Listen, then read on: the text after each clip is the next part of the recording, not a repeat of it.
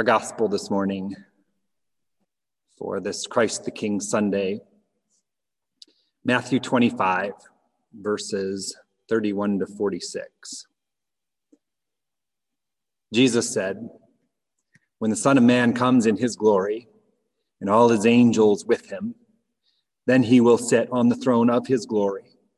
All the nations will be gathered before him, and he will separate people one from another, as a shepherd separates the sheep from the goats. And he will put the sheep at his right hand and the goats at his left. Then the king will say to those at his right hand, 'Come, you that are blessed by my Father, inherit the kingdom prepared for you from the foundation of the world. For I was hungry, and you gave me food. I was thirsty, and you gave me something to drink. I was a stranger, and you welcomed me. I was in prison, and you visited me.' Then the righteous will answer him, 'Lord, when was it that we saw you hungry and gave you food, or thirsty and gave you something to drink? And when was it that we saw you a stranger and welcomed you, or naked and gave you clothing? When was it that we saw you sick or in prison and visited you?' And the king will answer them, 'Truly I tell you, just as you did it to one of the least of these who are members of my family, you did it to me.' Then he will say to those at his left hand, 'You that are accursed, depart from me into the eternal fire prepared for the devil and his angels. For I was hungry, and you gave me no food. I was thirsty, and you gave me nothing to drink. I was a stranger, you did not welcome me, naked, and you didn't give me clothing, sick and in prison, and you didn't visit me.' Then they will answer, 'Lord, when was it that we saw you hungry or thirsty or a stranger or naked or sick or in prison and didn't take care of you?'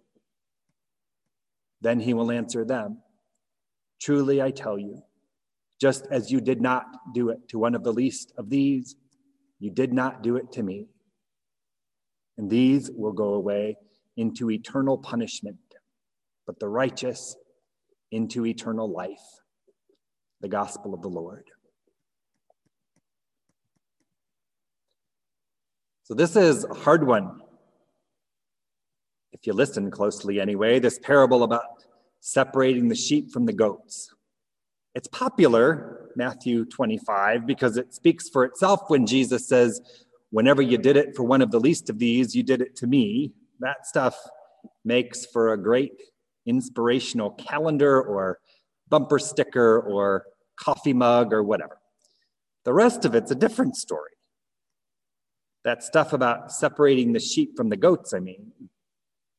There was a thread just this week about it on the ELCA clergy Facebook page with no less than 100 comments from pastors and preachers going back and forth about what to do with it again on this Christ the King Sunday.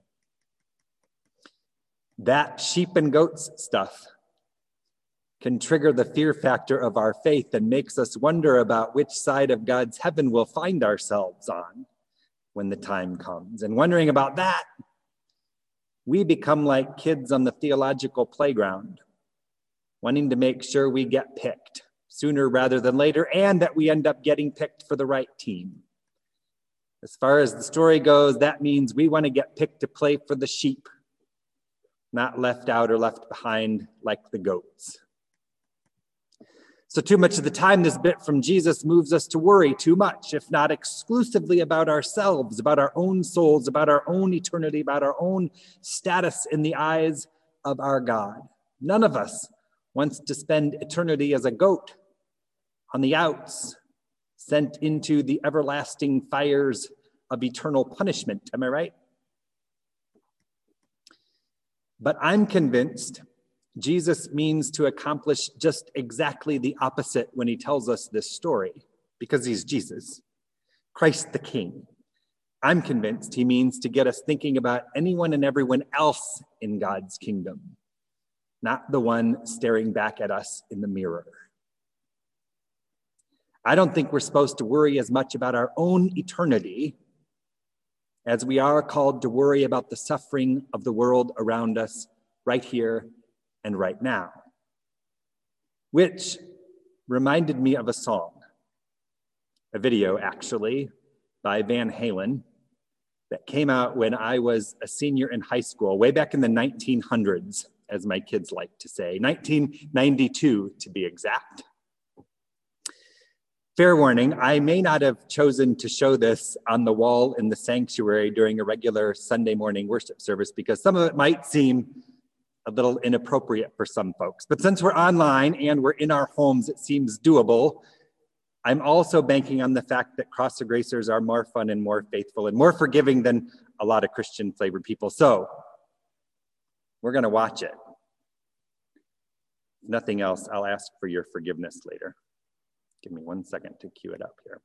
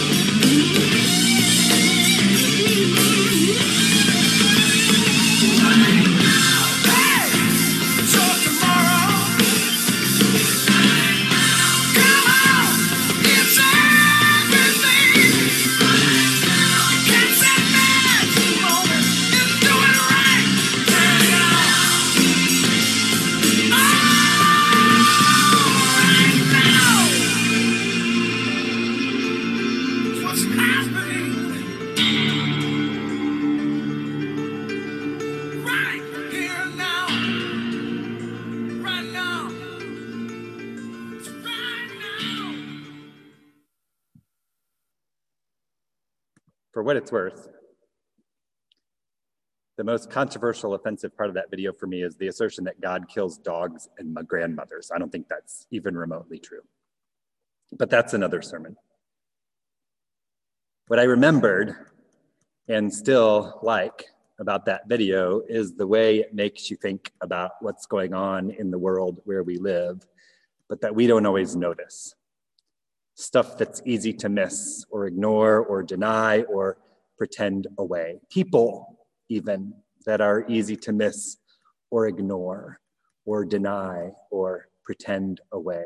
And again, I think that's the same thing Jesus is calling our attention to in this morning's gospel. He says, whenever you did it to one of the least of these, you did it to me. Whenever you feed the hungry, welcome the stranger, clothe the naked, visit the sick or imprisoned, you do it to me, or not. This isn't just about our prospects for eternal life. This is about our potential to be God's people right now. This is not about our prospects for eternal life. This is about our potential to be God's people right now. So instead of imagining who's in and who's out of the kingdom when the end of time comes, I think Jesus is inviting us to imagine who's being included or who's being left out of the kingdom right now. Who is it that's hungry and thirsty? Who is it that feels like a stranger in your town, in your neighborhood, in your classroom, in your congregation, in your house? Who is it that's naked or sick or in prison and needs to be clothed with something like love, like the welcome of a friend, like the hope of salvation, like the forgiveness of sins? I don't think Jesus is saying we'd better get to work or else. I think Jesus is trying to change our perspective so that we'll get to work because there's a new kingdom afoot. Jesus showed up to jumpstart the coming of God's kingdom in a way that had yet to be seen. Jesus showed up to die and to be raised as a sign that God's forgiveness and love and mercy and new life were for all of creation in a way that creation so easily forgets too much of the time. Jesus showed up, this Christ the King, to inaugurate a new era, a better way of being, to give us a glimpse of what has already come and invite us to get on with it, and to get into it. A kingdom where love rules right now, where justice would, could, should prevail right now, where hunger and thirst and poverty and nakedness and sinfulness and shame already right now do not belong. Jesus showed up to open our eyes to what's going on in the world around us right now, so that we'd get to work doing justice and loving kindness and walking humbly and loving one another, even and especially the goats, showing mercy, welcoming the stranger, caring for the least among us, and more. Because when we do, it could change everything for us and for others and for the world right now.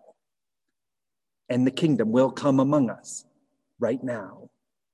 And Christ the King will rule our hearts and our minds and our lives for the sake of the world right now, when we and so many others need it most.